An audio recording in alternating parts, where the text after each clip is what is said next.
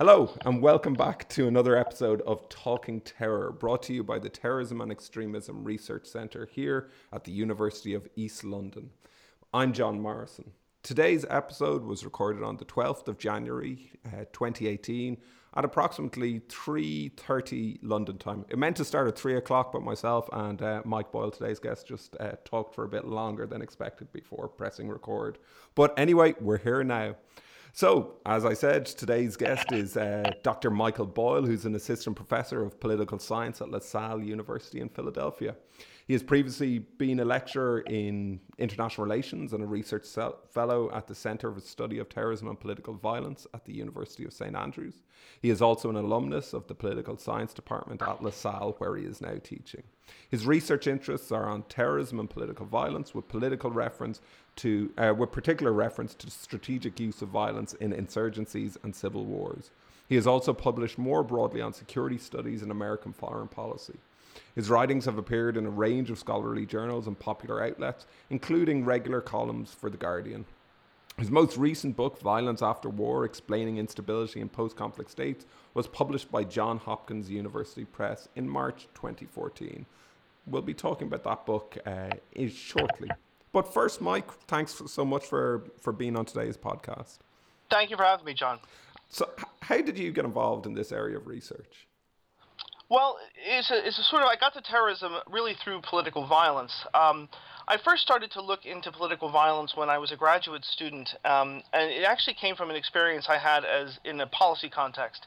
So in around 2000 or so, I was an intern in the State Department, a relatively low-ranked, unpaid intern in the State Department, and one of my jobs was to read accounts from the Balkans of political violence and to report this to senior policymakers and to develop a response from the U.S. government's vantage point. And what I started to notice, and I was particularly focused on Kosovo at this time, that was the desk that I was put onto, was that there was a kind of regular strategic use of violence after the war had ended in Kosovo against minority communities, against particularly victimized groups like the Gypsies and others, that was used as almost kind of a form of violence as communication, that it was a signaling form of violence, that there was still a kind of bargaining process going on in the post-conflict environment.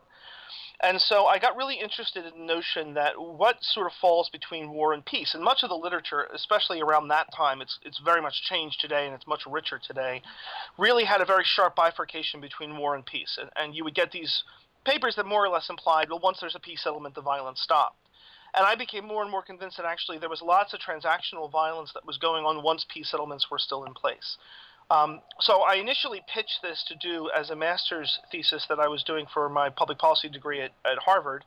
I did a first sort of cut of it there, looking really at the U.S. response, and became convinced there was something in the topic to do on violence that was below the threshold of threatening a peace settlement.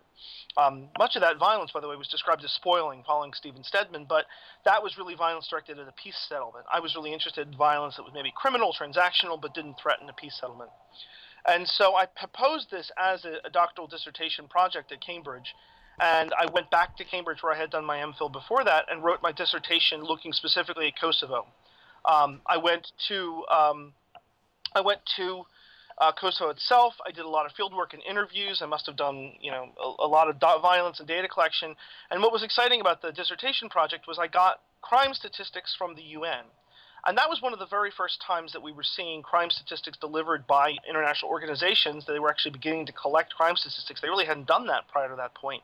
And it was proving the point that there was a lot more violence than was being popularly reported. So really, when it comes to how did I get into terrorism, I first really got into political violence. I moved into terrorism later when I started to look at terrorism as a kind of form of violence that you saw in post-conflict states, and then later developed much more sort of research in terrorism when I became a lecturer at St. Andrews. But I really look at myself as somebody who came to terrorism through political violence rather than coming to terrorism first. And this doctoral research that you were talking about, I'm right in saying that this is the book published by Johns Hopkins University, Violence After War, Explaining Instability in Post-Conflict States. Could you go a bit more in depth into what exactly your findings were, and what were the case studies outside of Kosovo as well as Kosovo that you looked at?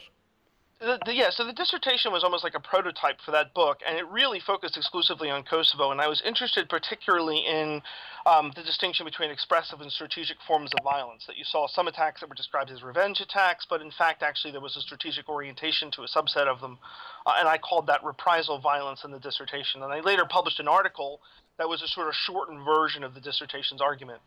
But I sort of threw that framework out for a variety of methodological and empirical reasons and tried in the Violence After War book to broaden the frame.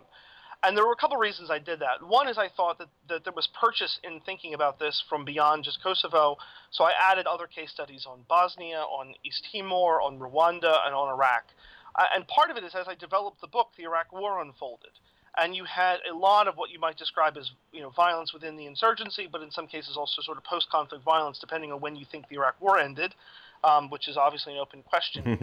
But I started to work on this, and Iraq really is what got me thinking a lot about how terrorism particularly was used in those environments, because what you started to see was mass-scale sort of indiscriminate violence. So among the sort of chief findings of it, and the way that the book sort of is structured, is to say really there are two sort of methodologies or pathways that you can see towards using violence in post-conflict states. And the first is a sort of direct pathway where it's the existing combatants attack the peace process. And that's, I think, what's been studied most in the literature. What I think the book added was a discussion of what I call the indirect pathway, where the existing combatants fragment. And when they fragment, they become factionalized. When they become factionalized, they fight not only by attacking each other, but oftentimes by attacking third parties as a way of signaling their strength. And so in particular, if you go back to the Kosovo example, you could see cases where small cells of what used to be the KLA disaggregated into smaller violent groups. They attacked Serbian communities and other minority communities like the Roma as a way of signaling their strength. And I saw that dynamic also working the same way in Iraq, saw that dynamic working the same way in Bosnia and other places where minority communities would be victimized, not because of anything they were particularly doing, but because if you had this kind of factional violence, it was a very good way of signaling your strength, signaling your capacity to other people, to harm other people. And so the Violence After War book takes that framework of sort of direct attacks on the peace and indirect attacks on the peace and applies that to the 5 cases. I also developed a data set in there to track violence in post-conflict states in a sort of medium-end data set of about 52 cases, where I really wanted to prove that many of the cases that we think are more or less stable, like East Timor, there's actually a surprisingly large amount of violence. I also went to Bosnia and East Timor for that book. So I spent some time in Bosnia collecting crime statistics from the UN and also interviewing people who were in particularly victimized minority communities. And I also spent some time in East Timor. So I have a collection of the East Timor's original crime statistics. And what kind of violence are we talking about here that would be out of the ordinary for an equivalent state, for an equivalent non-post-conflict state that you're seeing here in these post-conflict states? It's a really good question because, there's a normal sort of ordinary level of criminal violence that happens. And distinguishing in a lot of these post-conflict violent states, whether a particular attack is strategic or criminal, whether an attack has to do with a personal dispute between two people or has to do with the larger political dispute you see in the society itself, that's actually extraordinarily difficult to do.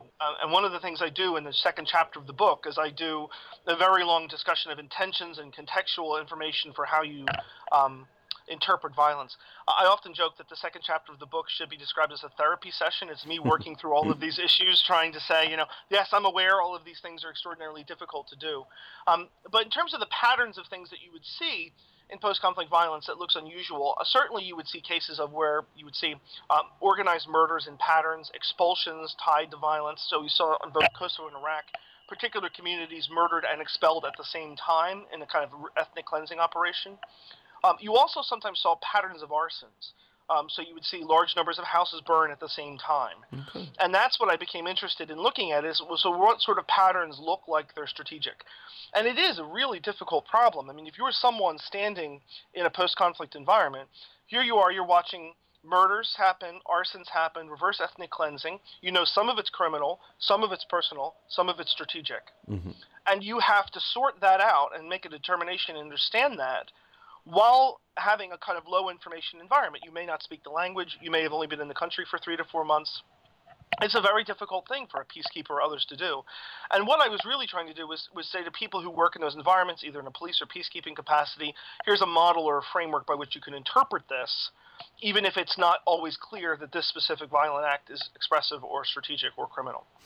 So with that in mind, from the peacekeeper's point of view, what advice would you be giving them about, okay, we have this knowledge here, we have this data of this post-conflict violence. What should they do with that? How can that impact how they do their jobs?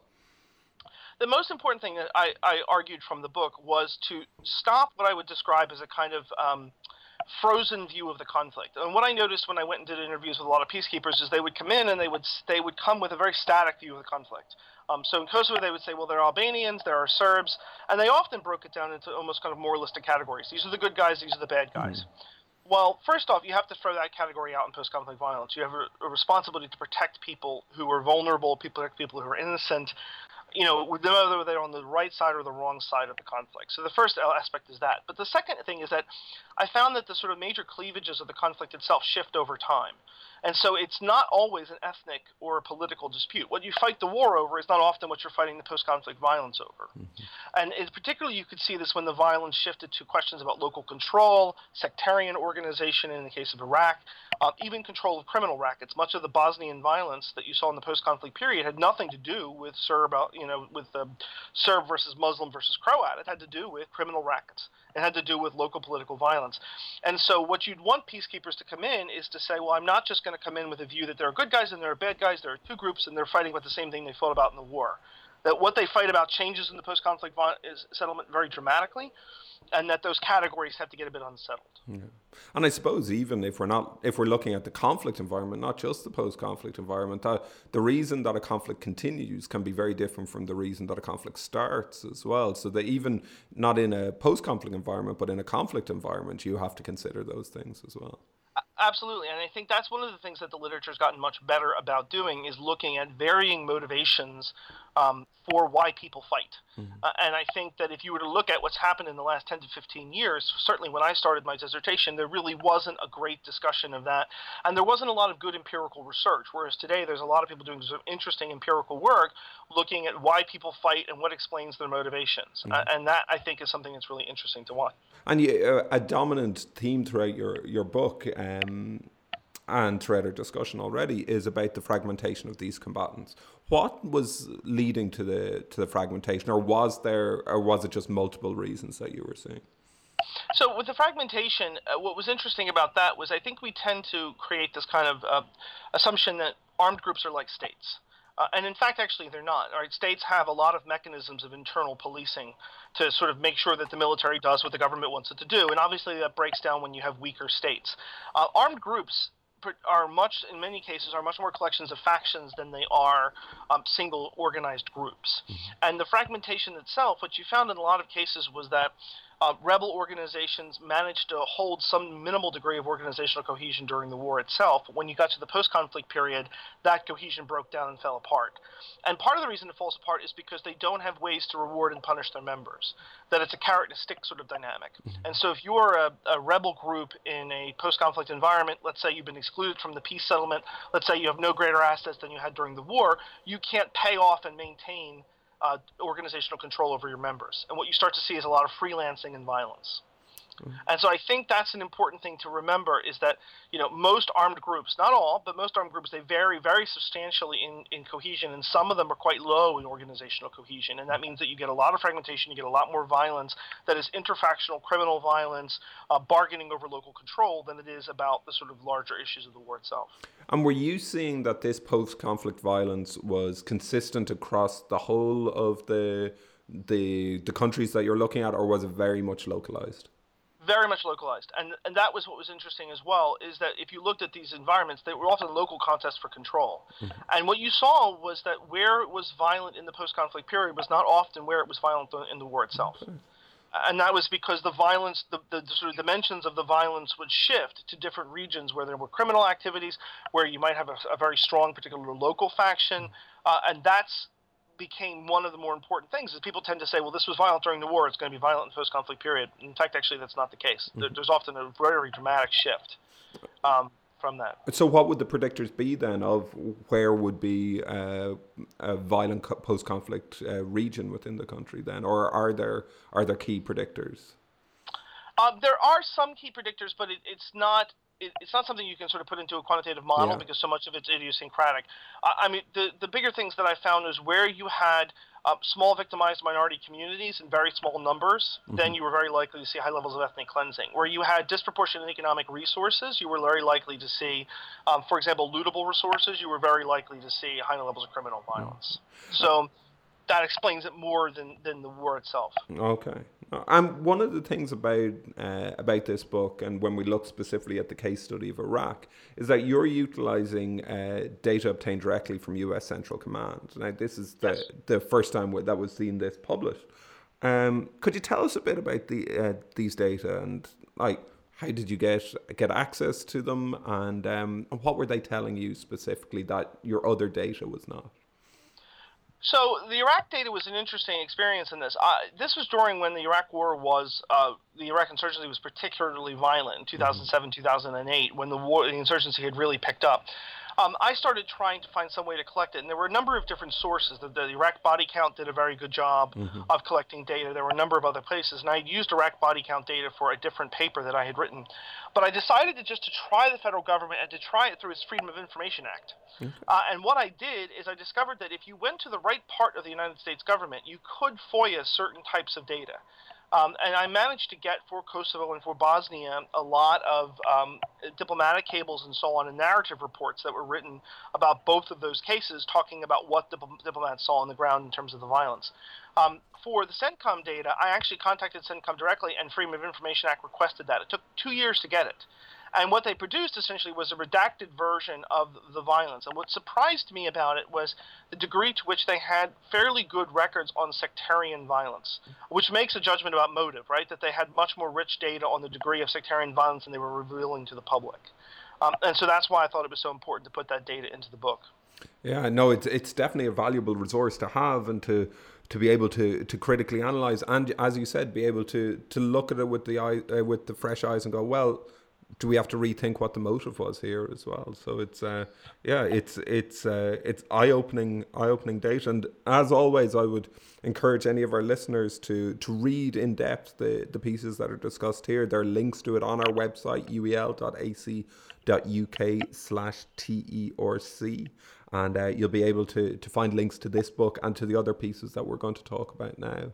Included amongst this is the talk about the research that influenced you at the time of your PhD and throughout your career as a researcher. And the first piece that you selected for us was Paul Wilkinson's 1977 piece, Terrorism and the Liberal State. What was it about this piece that you found influential, and what did you take from this?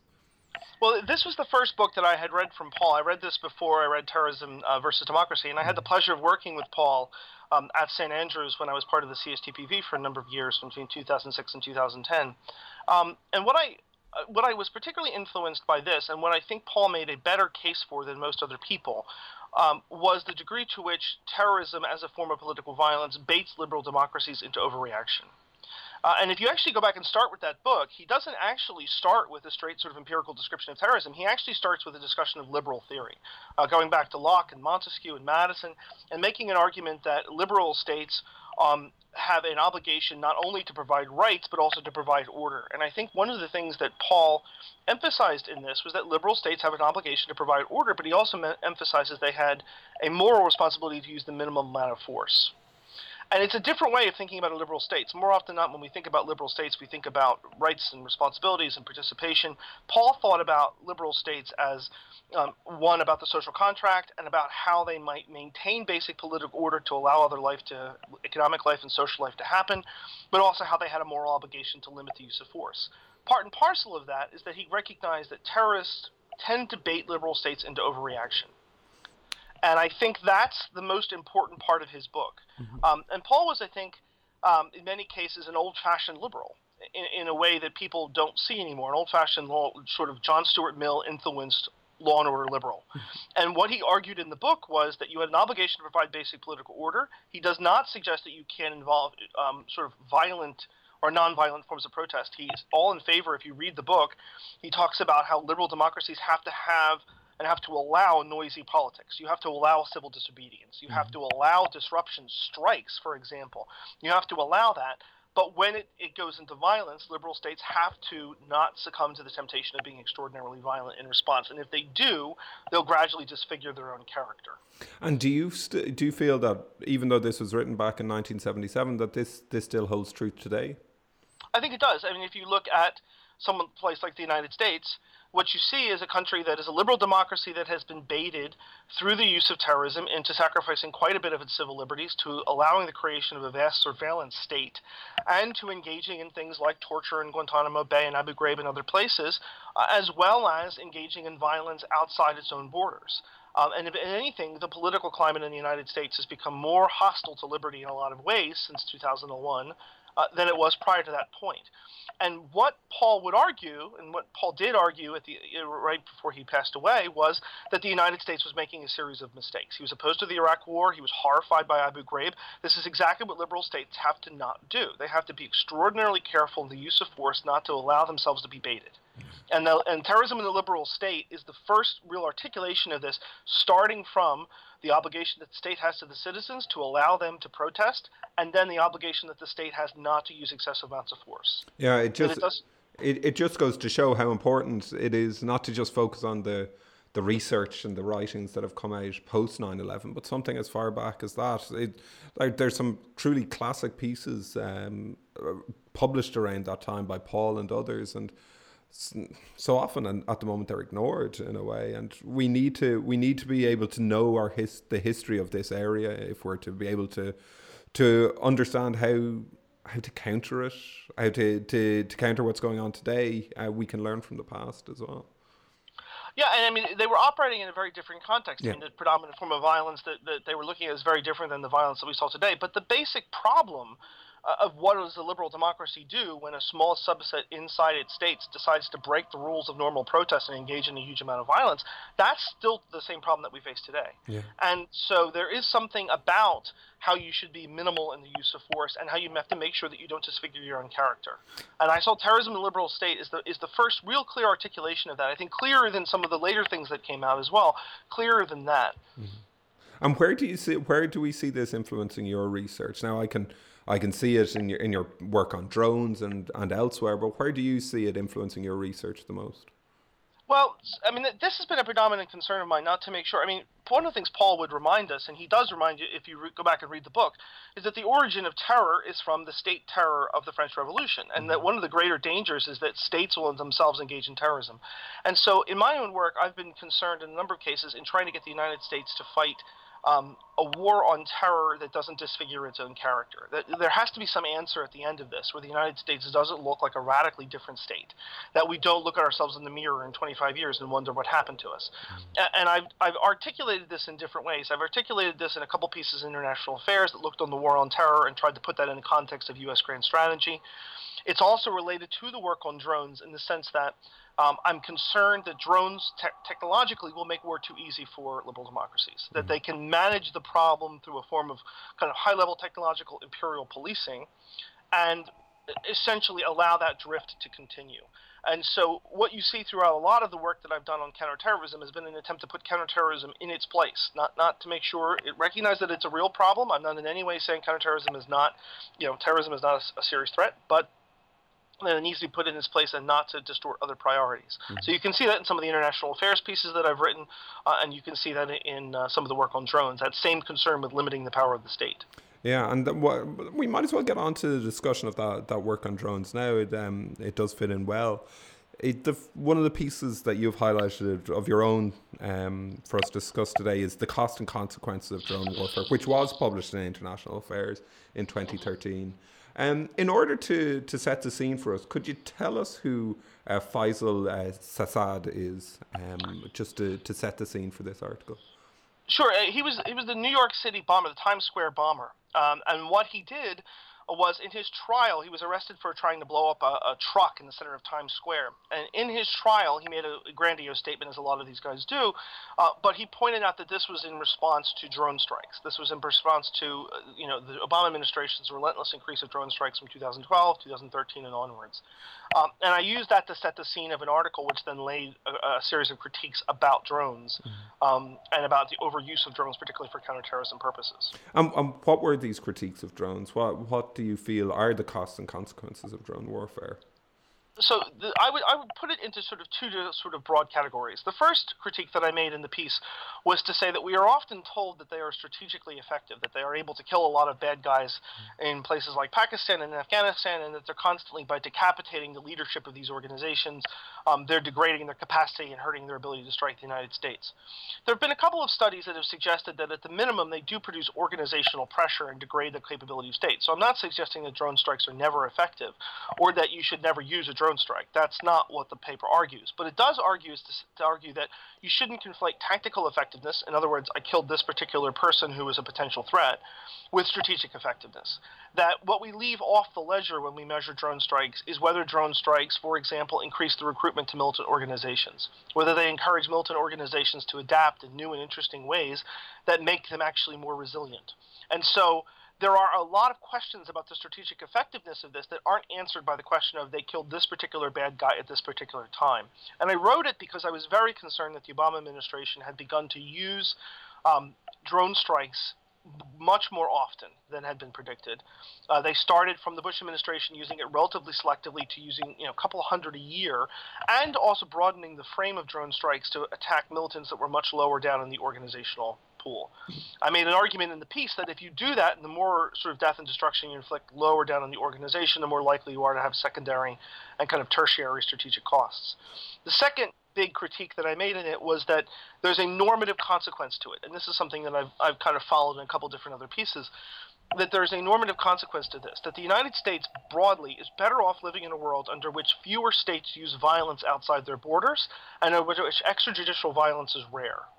And by essentially asserting for itself the right to strike anybody in the world who might be connected with Al-Qaeda, ISIS, or an affiliated group, the United States might be issuing in a series of normative changes and precedents that are going to be exploited by other states. And that's not a world that you want to live in. You don't want to live in a world under which we sort of return to the law of the jungle and states brush state borders aside to be able to engage in this kind of violence. So I was arguing for prudence.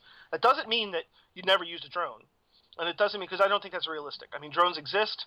They are widely used by a number of states at this point. You're not going to be able to put the genie back in the bottle, but that you should be extraordinarily careful and prudential about it, and careful not to create norms that you don't want to see in operation. And you were focusing not at drone attacks within the theatre of war. You're actually focusing on case studies of drone attacks outside the theatre of war, drone attacks within Pakistan, Somalia, and Yemen. A lot of people wouldn't really know that these are going on as much. What exactly is the purpose, the stated purpose of drone attacks within these regions or within these countries, and what's the legality of it?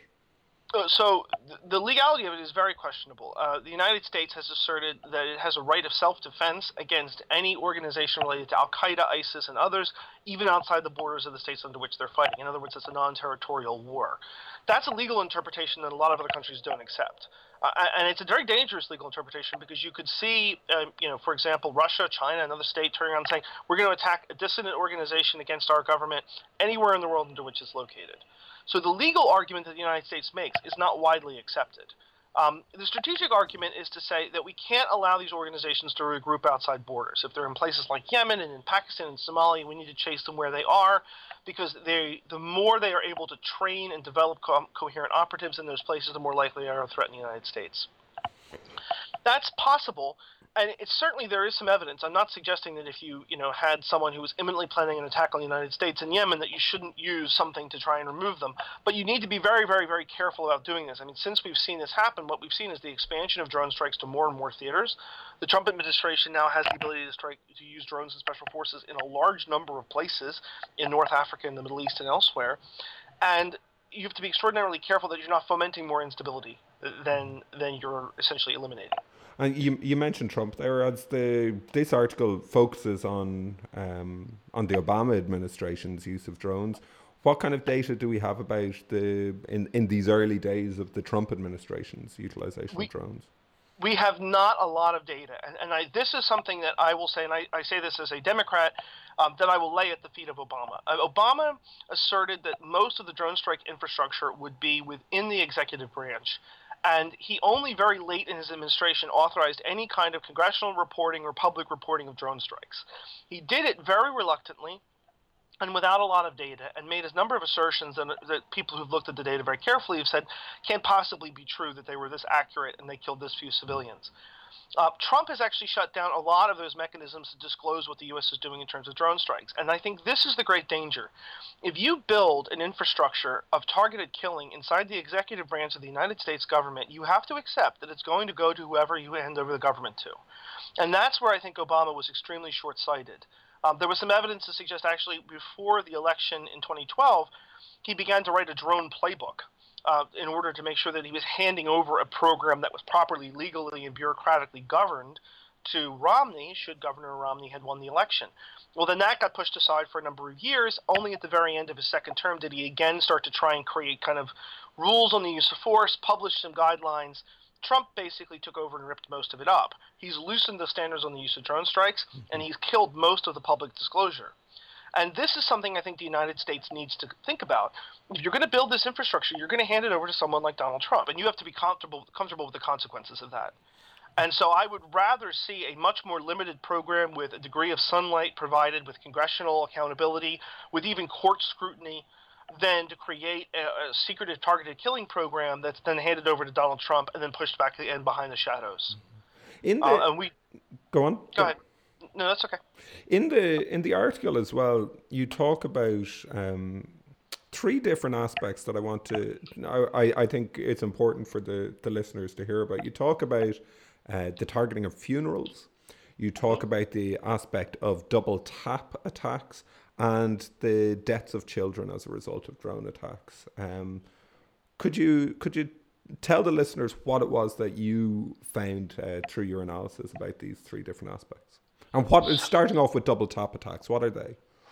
Double tap attacks are where you would strike someone who is a militant, and then you'd wait to see who comes to deal with the medical emergency that you would have, or the death and destruction that was created, and then you would strike again. That's a double tap strike. Mm-hmm. And you can see the strategic argument behind it. If I kill a very senior bad guy, whoever's going to come is very likely to be affiliated with their organization. The problem is that you're also mixing that up by attacking first responders, police, and even civilians who want to come and see what the big noise was about and what the explosion was about.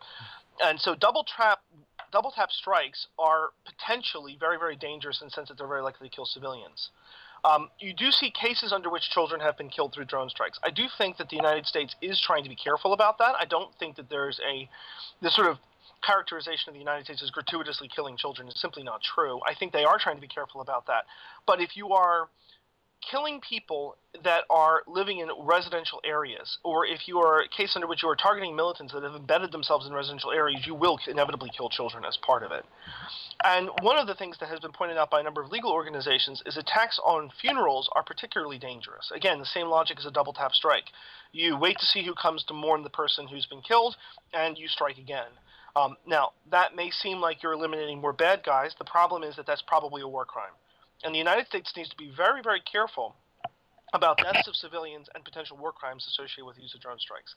In fairness to Obama, as the drone strikes increased in 2012, 2013, he produced a series of regulations in 2013 that then reined in and made sure that double tap strikes on funerals, and strikes where there was a high probability of civilian casualties then stopped. The problem was that was just an executive order.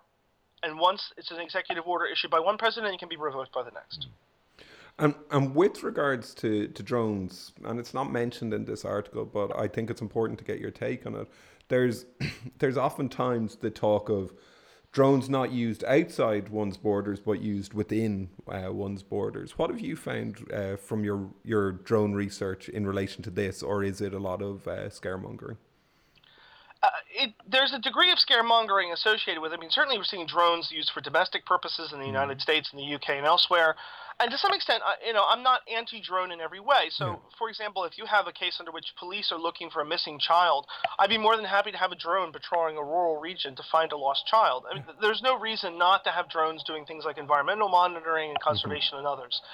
I think the greater danger with drone use within borders is that you're going to start to see it's going to be able to increase the surveillance capacity of the state itself, going back to some of the traditional arguments that Paul made about limiting liberal states. And what we know with drones is that drones are now able to patrol cities. They are able to patrol over domestic areas. There are, again, legal restrictions on that use in the US, UK, and other places. But in some other countries, we're seeing drones being used for domestic surveillance and even targeted killing within the borders of the states themselves with less control. So, for example, both Pakistan and Nigeria have now used drones to conduct targeted killings within their own borders. And that's a dangerous development, that if states start to be able to have drones that they can control their restive regions and engage in targeted killings and mass-scale surveillance in their own borders, you have to ask yourself, does the drone then begin to sort of empower the state in a way that makes it dangerous? And do you feel that, like, this kind of discussion that we're having today about drones, do you think that this happens time and time again, generation after generation, as there's a new technological advancement within warfare, that there's similar discussions about this? I think there is, and I think drones are a form of technology that is an important, possibly game-changing kind of thing, in the sense that it does democratize the air. It allows a lot more people to get into the air than they otherwise might be. So I think in that sense, drones are an important technological development, but almost all of them, any kind of technologies that you have, can tilt the balance of power to or away from the state. And drones can do both, right? In the sense that you can have the state now has the capacity for surveillance, it can engage in targeted killing, it extends the reach of violence outside its own borders. But similarly now we're seeing cases under which states now find themselves threatened with drones when terrorist organizations are ramming drones packed with explosives into their troops. Mm-hmm. And so what drones really do is they redistribute vulnerability. Like any kind of new sort of form of military technology, they redistribute vulnerability. And we're going to see more about your thoughts and your data in relation to drones in your upcoming book published by Oxford University Press called The Drone Age, How Drone Technology Will Change War and Peace. What are we going to get from that book that we don't see from your writings already? So that book is actually a little bit different. What I've tried to do in that book is first, it's written for a trade audience, so there's a little bit of descriptive kind of these are what drones are and these how they operate, but more what I've tried to do in that is to broaden the frame a bit. And the argument that book basically makes is that drones change the incentive structures, risk calculations that states and non-state actors faced. And as a result, it's enabling new forms of activity. Sometimes those activities are good and sometimes those activities are bad. And so what I've done in that book is organized it in a very different way, whereas most of the published work I've done on drones has been about targeted killing, military uses of drones. In this book, I've done a couple different things. So there's a chapter on the terrorist itself use of drones, how Hamas and Hezbollah have drones, what Al-Qaeda has started to do with drones, how ISIS has built drone factories. So I have a chapter looking at how non-state actors have begun to adapt that to level the playing field. I've also have a chapter in there that I think has been relatively undercovered on how drones are being used for crisis mapping, for peacekeeping, and for humanitarian operations, and some of the pilot programs that are involved. We now know that the United Nations is looking into using drones for peacekeeping, for example, because they think that drones will be effective to monitor refugee camps, to monitor areas under which civilians might be at risk. And that's actually leading the UN to behave differently as a result of the fact that they have drones, and it's changing the behavior of militants on the ground. I also have a chapter in the book where I look at what drones are doing to militaries themselves. So rather than how militaries are using drones, how drones are affecting the military, reversing the arrow in a sense. And what you're seeing is that drones are placing huge stresses on the US and UK militaries because the demand for surveillance and information from drones has gone way up. Okay. And that's put a lot of pressure on militaries to move into a high information environment. And so what we're starting to see is some real changes in the way that drones are beginning to operate and how they're beginning to affect how different actors operate. And I think part of it is whether drones change the political decision-making as opposed to the military decision-making. In military decision-making, when you think about striking a particular individual, there are rules and regulations, there are procedures that are followed. Political decision-making is different. Our politicians are more loose with the use of the force because of drones, and the book is going to explore that at the very end. The use of the force, is that your Star Wars fandom coming through there? Absolutely. If I can work a Star Wars reference into that book, I absolutely will. There's got to be some way I can do it. Good man, good man. This is it. When do we expect this book out? Well, I've got about 7 of the 9 chapters finished. I'm hoping to finish the rest of it in the first half of this year. So I'm hoping that the book will be submitted and by the middle of this year, and hopefully out at the end of 2018, maybe early into 2019. But I'd like it to be something that you could pick up if you wanted to read and learn a little bit more about how drones are changing things, but also something that gets you to think about how different sort of actors are responding to this form of technology. Once you democratize the air, what happens? And it's got an interesting chapter, again, on the history of drones, on targeted killing and the use of drones, and even now, the one I'm working on at the moment is on surveillance, and how non-democratic governments are beginning to use drones to surveil their own population. Oh, it sounds like it's going to be a great book that's hugely worthwhile and very important as well. So I look forward to reading that myself, and I'm sure a number of our listeners will be looking forward to that coming out as well. Let's get back to the pieces that influenced you as well. As you said, a lot of your research is focused on civil wars, and one of the pieces that you put forward was Khalifas's piece from 2006, published by Cambridge University Press, "The Logic of Violence in Civil Wars." What was it about this book that made you feel that this was hugely important and it influenced your thinking? I think it's a very valuable book on civil wars. I used to teach it as one of the key book texts I had in St. Andrews when I taught civil wars. What Kahlifas does in the book, he has a lot of interesting data, case studies as well, but what he really does in the book is he identifies different strategies of violence, discriminate and indiscriminate, based on whether you know something about the loyalties of the population. And for example, if you're in an environment where you can't know what the loyalties of the population are, by definition, your violence will be more indiscriminate. Whereas if I have high information about the loyalties of the population in the area, my violence will be more discriminate.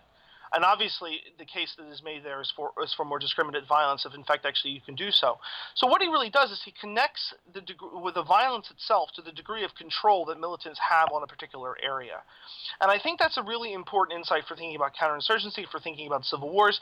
Sometimes we wonder about why it is that you see groups use a lot of violence in areas, and you think, well, why are you engaging in this indiscriminate form of violence? And he really recasts it as an information problem. It's an information problem about their loyalties, that you're using violence as a way of trying to do so. The second thing I thought was really interesting in that book, and that influenced how I wrote Violence After Wars, was he talks about violence as a top-down phenomenon, but also as a bottom-up phenomenon. That people in contested environments, civil war environments, counterinsurgency environments, are oftentimes denouncing each other to the police and to the security authorities, that they're using selective amounts of information, sometimes to settle personal grievances, sometimes to settle criminal problems. And that was a useful way to think about the post-conflict violence itself, because when I looked at post-conflict violence, you saw some very similar dynamics, that people engaged in denunciations. They would say to the peacekeepers after the war, so-and-so was engaged in the war and committed war crimes. In fact, actually, it was a personal grievance. And so I thought Kahlifas' analysis of how bottom-up violence can influence the patterns that you see was really, really interesting and an extraordinarily valuable contribution.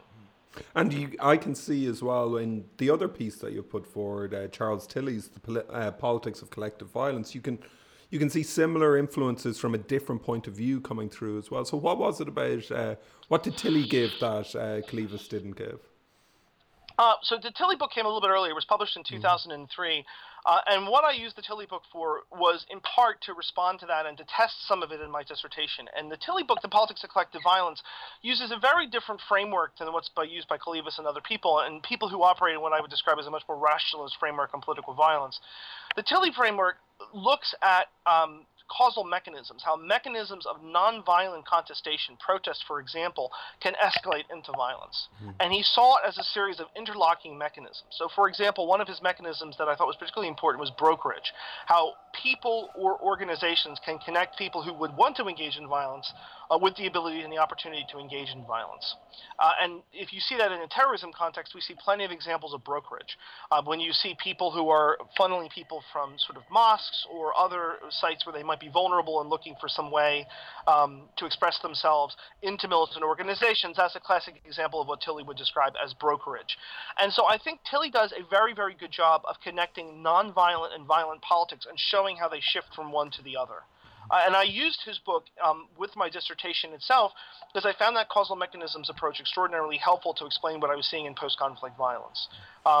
And I found that it was one of the books that I found that kind of gave me a framework and helped me make sense of what I was seeing and helped me sort of form the dissertation in a way that was coherent. And he was kind enough actually to meet with me and talk to me about the dissertation when I was working on it in 2002, 2003, a couple of years before he passed away.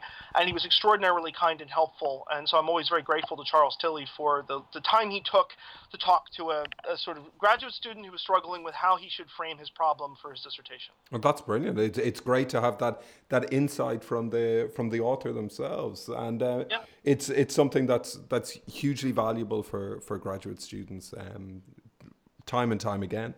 And I can see as well, like when we're talking about issues like brokerage and other issues mentioned there, you can see it. You can see it as being influential on the final piece of yours that we're going to discuss today in depth. It's Bargaining, Fear and Denial, Explaining Violence Against Civilians in Iraq, 2004 to 2007, published in Terrorism and Political Violence back in 2009. Before we get into an in-depth discussion on it, what exactly was the aim of this article, and what were the core findings that you had? So what I was interested in looking at in that case was trying to find a kind of analytic frame under which you could explain the violence in Iraq.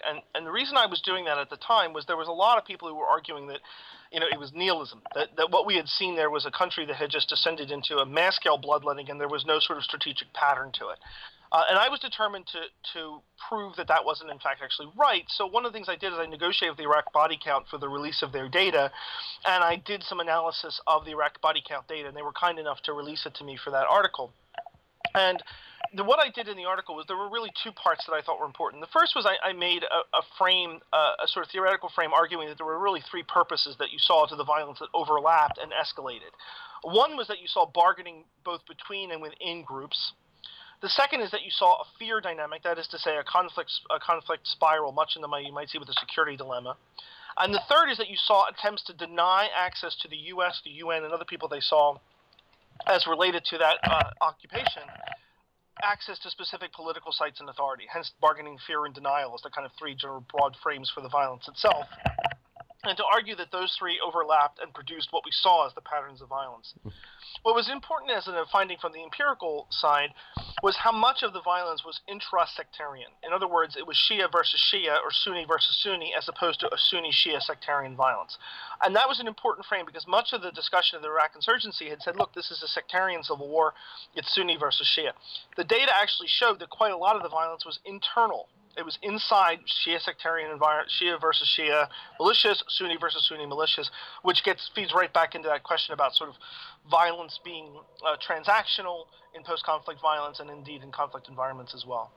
And you don't just see this in somewhere like Iraq. You've seen this the world over, that oftentimes the victims, the more likely victims by a group or by individuals are the people that they claim to be representing themselves. You've seen it across history and geographically as well.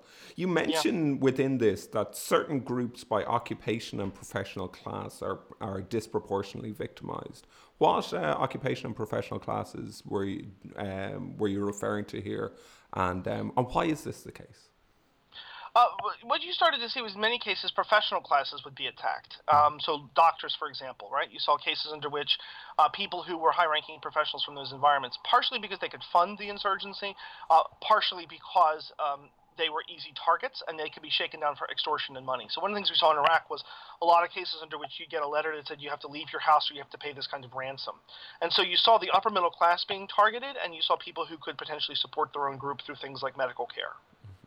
And you also see, and you also mentioned here, that a lot of the time these groups they're signaling their strength, and they're trying to show not just to achieve their own goals, but within this competitive environment that they want to show we're the strongest of these groups operating here. And I think that's something hugely important that we need to look at when we're looking at the violence. As you said, it's not just about the how you can define them on a sectarian basis. The violence isn't always for that reason as well.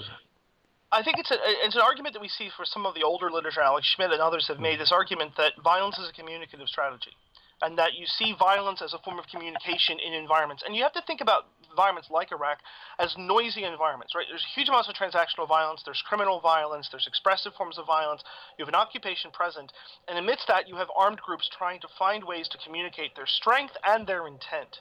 And so sometimes targeting civilians, sometimes targeting vulnerable groups, targeting different sets of communities are useful ways to signal and communicate in an environment where there's a lot more noise than there is signal. Mm-hmm. And that would be the way I would describe it. And how did this affect the United States' efforts to bring about a functioning state? Did it deny these efforts, do you feel? I'm not sure that it denied these efforts. I mean, I would still say the story of Iraq is still unfolding. I mean, you could make an argument Iraq is still in the middle of the same war that it was in 2003, or at least it's coming out of it now that it's past ISIS. I think what's interesting, if you look at the patterns of violence in Iraq, is that you had, an incredible amount of bloodletting from 2003 until 2008. I mean, estimates are 150,000, 200,000 people were killed, 1 million were created as refugees. The violence dampens down in 2008, essentially once the U.S. restores a degree of local control with the Sons of Iraq or the local militias that were allowed to control their own communities. And that seems to suggest that once you delegate policing lower, that you can begin to police and protect your own communities. The problem is that unfolds when the central government doesn't reward those militias, and then later you get ISIS. Mm-hmm. And so it's a really interesting problem where the U.S. essentially had to make peace with allowing a significant amount of local control and autonomy by these militia organizations in order to buy itself a reprieve from violence in around 2008 to maybe 2012.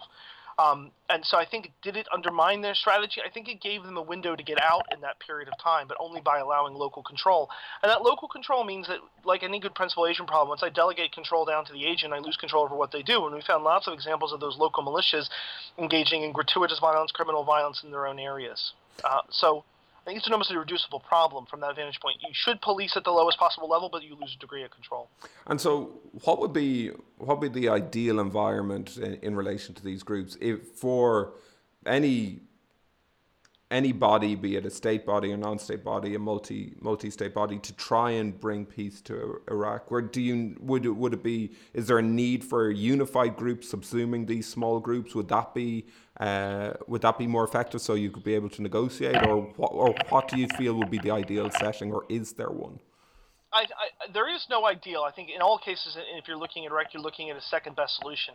I think what we've seen consistently over time has been the Shia-dominated government has been very reluctant to allow the Sunni local militias to remain on the payroll. And what we saw in 2010 and 2011 was that they refused to put them on the payroll. They refused to put the Sons of Iraq on the payroll. When they did that, suddenly you wind up getting this sort of mobilization that led to ISIS.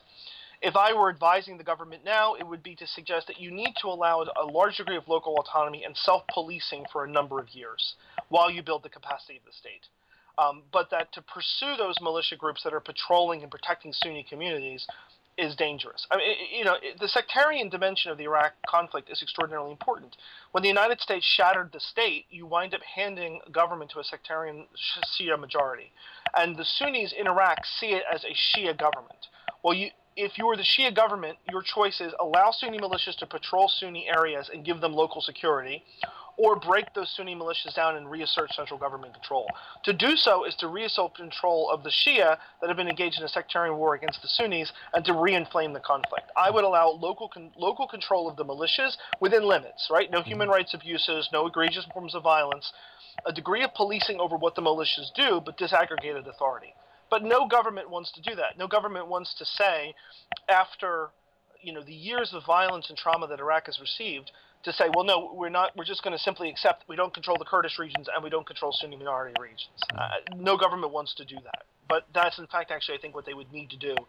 And if I were the U.S., that's what I'd be encouraging them to do. To allow those militias to remain in place, to allow them to provide local security within limits, no human rights abuses, no egregious violence against minorities and others, and accept that it's going to be a 20-year process to rebuild the state. But that's what you're saying that you would advise them to do, but obviously things are going a different direction. So what do you see is the future on the current track that's been taken? I'm very concerned that there will not be. I mean, the current government in Iraq has been better than what we saw under the Maliki government. I'm concerned that you will see in another 2 to 3 years, unless there is genuine integration of the Sunni minority community, a degree of self-policing, and a control of corruption, you'll see another eruption of a jihadi organization. Okay. That what you tend to see is the jihadi organization is not This didn't come out of nowhere. It comes out of systematic misrule. And so you had Al-Qaeda in Iraq that morphed into ISIS. ISIS has now been shattered, but unless the Iraqi government engages in good governance, I'm worried you'd get ISIS Part 2, whatever that would be. Oh, that fills me full with joy there now. Well, especially because if you know, most of the time, like a lot of terrorist organizations, every subsequent evolution gets more violent. Yeah. And so I would be very reluctant to see what happens after this. The United States has expended tremendous blood and treasure in a fairly coherent strategy to use air assets and ground assets to clear ISIS out of areas in Iraq and Syria. Now that you've done that, the emphasis has to be on inclusion, good governance, and a degree of local autonomy. That you have to build in loyalty to the state, and you have to accept that it's not just going to be the case that all Iraqi citizens are naturally loyal to the state. If you're a Sunni, your experience of the state in the last 15 years has been unrelenting violence. And so you need to be careful about that. Yeah. We need those nuanced understandings and therefore those nuanced responses as well. A lot of this podcast and a lot of your research has understandably focused on US responses. However, in 2018, you're releasing an edited volume published by Manchester University Press called Non-Western Responses to Terrorism. I know this isn't one of the ones that we've scheduled to talk about today, but I think it's important to mention, and it's actually already been mentioned on previous podcasts. George Lasmar and Rashmi Singh talked about their chapters in relation to Brazil and India. And it's something that we haven't historically seen in the terrorism literature. What's the aim of this book then, and what's it going to cover? So this is a project that's been long gestating, and it's not in my normal lane, as you rightly point out. This is a project that is very different than what I normally do, but I can explain a little bit about the origin of it. When I was teaching the terrorism and counterterrorism courses at St. Andrews and elsewhere, since I've been teaching them at LaSalle, one of the things I noticed was that there was a substantial bias in the literature towards covering what I would describe as Western cases. So if you study counterterrorism, you find a lot written on the United States, a lot written on the UK. You find a lot written on Western Europe. There was a good volume done by Alex Schmidt called Western Responses to Terrorism in, I think it was 1983, 84. And part of what I noticed was that you didn't see a lot of coverage of non-Western cases. If you were looking in the English language literature for how, for example, China deals with terrorism or how Japan deals with terrorism, you would find very little. And certainly if you were looking at how African states dealt with terrorism, you'd see very little. What you found tended to be done from a U.S. perspective. So there were a lot of places that were written to say, Egypt's counterterrorism policy is insufficient. It should do the following things the United States government wants. That's not written from the inside of the perspective of the country. It's written from the perspective of the United States and what we expect to see. And I noticed that there really wasn't much coverage of a lot of the rest of the world in this, and I thought there was some value in trying to bring in voices, scholars that had experience in countries that often read the language, that had to read the language, and that could write something that said how their society saw terrorism. And I want to emphasize in this, and I say this at the beginning of the book, this is not an Orientalist kind of approach which says, well, the United States and Britain are right in the way that they see terrorism, or Europe's right in the way they see terrorism, and these other countries are wrong. It's arguing that terrorism is understood in a culturally coded, historically coded way, and that we need to be sensitive to that when you're looking at counterterrorism cooperation. So if I'm the United States dealing with Egypt, I'm the United States dealing with South Africa, I have to understand how they see terrorism. And just as an easy illustration of why this is important, there are a lot of cases under which the governments of states in the non-Western world, broadly understood, were once called terrorists. If you were dealing with an ANC-dominated government in South Africa, they were once described by the United States government as a terrorist organization. And so now you're talking to them about terrorism. Do they understand it differently, given that they were once described as terrorists? How does China think about terrorism relative to its other security threats? How does Russia see terrorism? And so I spent a while trying to find authors from all around the world that would write about the historical, political, cultural, and religious drivers under which the way that their country sees terrorism. And that was an extremely difficult volume to put together. It has 19 chapters from all around the world. And I think it's going to be really revealing when people get a chance to read the accounts that they have about how the Lebanese government sees terrorism, given that Hezbollah is part of the government sometimes, or how China sees China sees terrorism as one of the evils, along with separatism and nationalism. You often see that countries are coming into it from a very different cultural frame than the United States, Britain, Israel, Western Europe, and others have come through. So I've tried really to cover the countries that aren't covered in every place. Now, obviously, you have to make choices, and you don't cover every country that you'd like to, but that's the general sort of thrust of the volume. And were there any surprises for you when you look at these case studies of approaches that have been taken?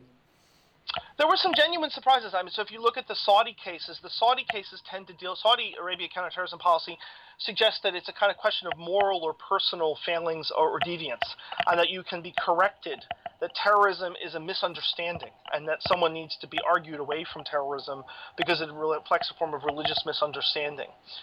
If you see Japan's approach is fascinating from a kind of quietist perspective, where they've had an experience with terrorism, but the government tends to try to deal with it in a very different kind of non-forcefully related way.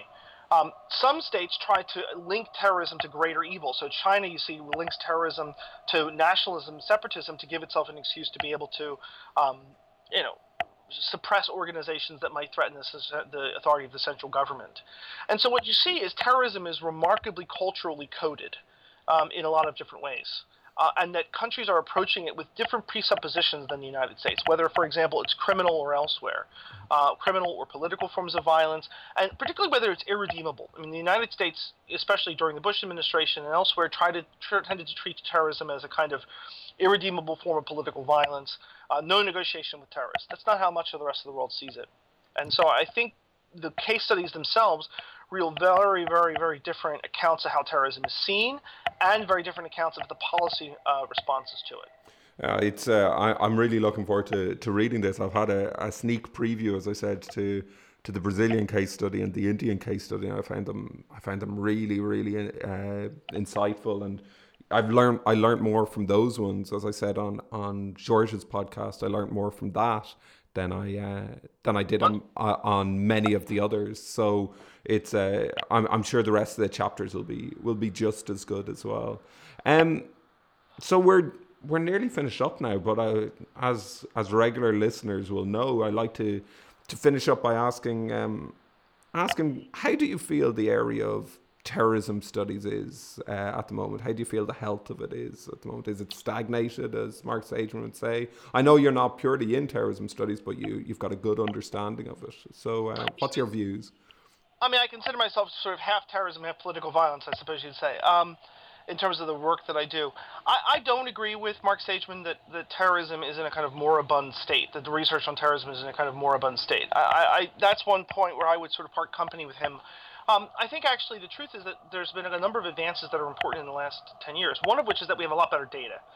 Even if you were to go back to when I started my dissertation, the level of political violence data has just increased enormously, the level of terrorism data, obviously the GTD being an important part of that, hugely valuable resource, but a number of other data sets that have been made publicly available. So we have much richer data than we had, and that's revealing a lot of different things that weren't able to be revealed before. There's also been an experimental turn in at least some of the political violence and counterinsurgency literature, less so in terrorism for obviously methodological and ethical reasons, that has been really very valuable in advancing the field. And I think what I'm seeing in terrorism is a wave of young researchers that are doing really tremendous work and advancing the field with a degree of methodological and empirical rigor that wasn't always there in some of the stuff in the 60s and the 70s. Some of the stuff in the 60s and 70s was obviously very good. Some of it wasn't. And I'm seeing much more methodological and empirical rigor. So I think it's actually in fairly good health. I mean, there's always the danger with terrorism studies that you succumb to hype, that you succumb to kind of chasing headlines and others. But I think there is a core of researchers that take the key questions as very serious and are really doing interesting work that are revealing new things about the phenomenon itself. I think we have a richer understanding of the variables that matter, a richer understanding of the dynamics of violence than we had 25 years ago. That's a much more positive way to end than you predicting there'll be a second ISIS coming anyway. So I think we'll leave it there. And Mike, thanks so much for spending the past hour with us now and letting us into your understanding about your research. Be sure to check out all of the pieces that were discussed in today's podcast by going to our website, uel.ac.uk/TERC. Follow us on Twitter at TERCUEL and tweet at us with the hashtag #TalkingTerror. And while you're at it, if you liked what you've been hearing from the podcast series, be sure to rate us in wherever you find the Talking Terror podcast. It makes us more easily accessible and more easily found by others who are searching for it. So, and be sure to tune back next week where I'll be talking to Dr. Noemi Buhana from University College London. Until then, I'll chat to you soon. Bye.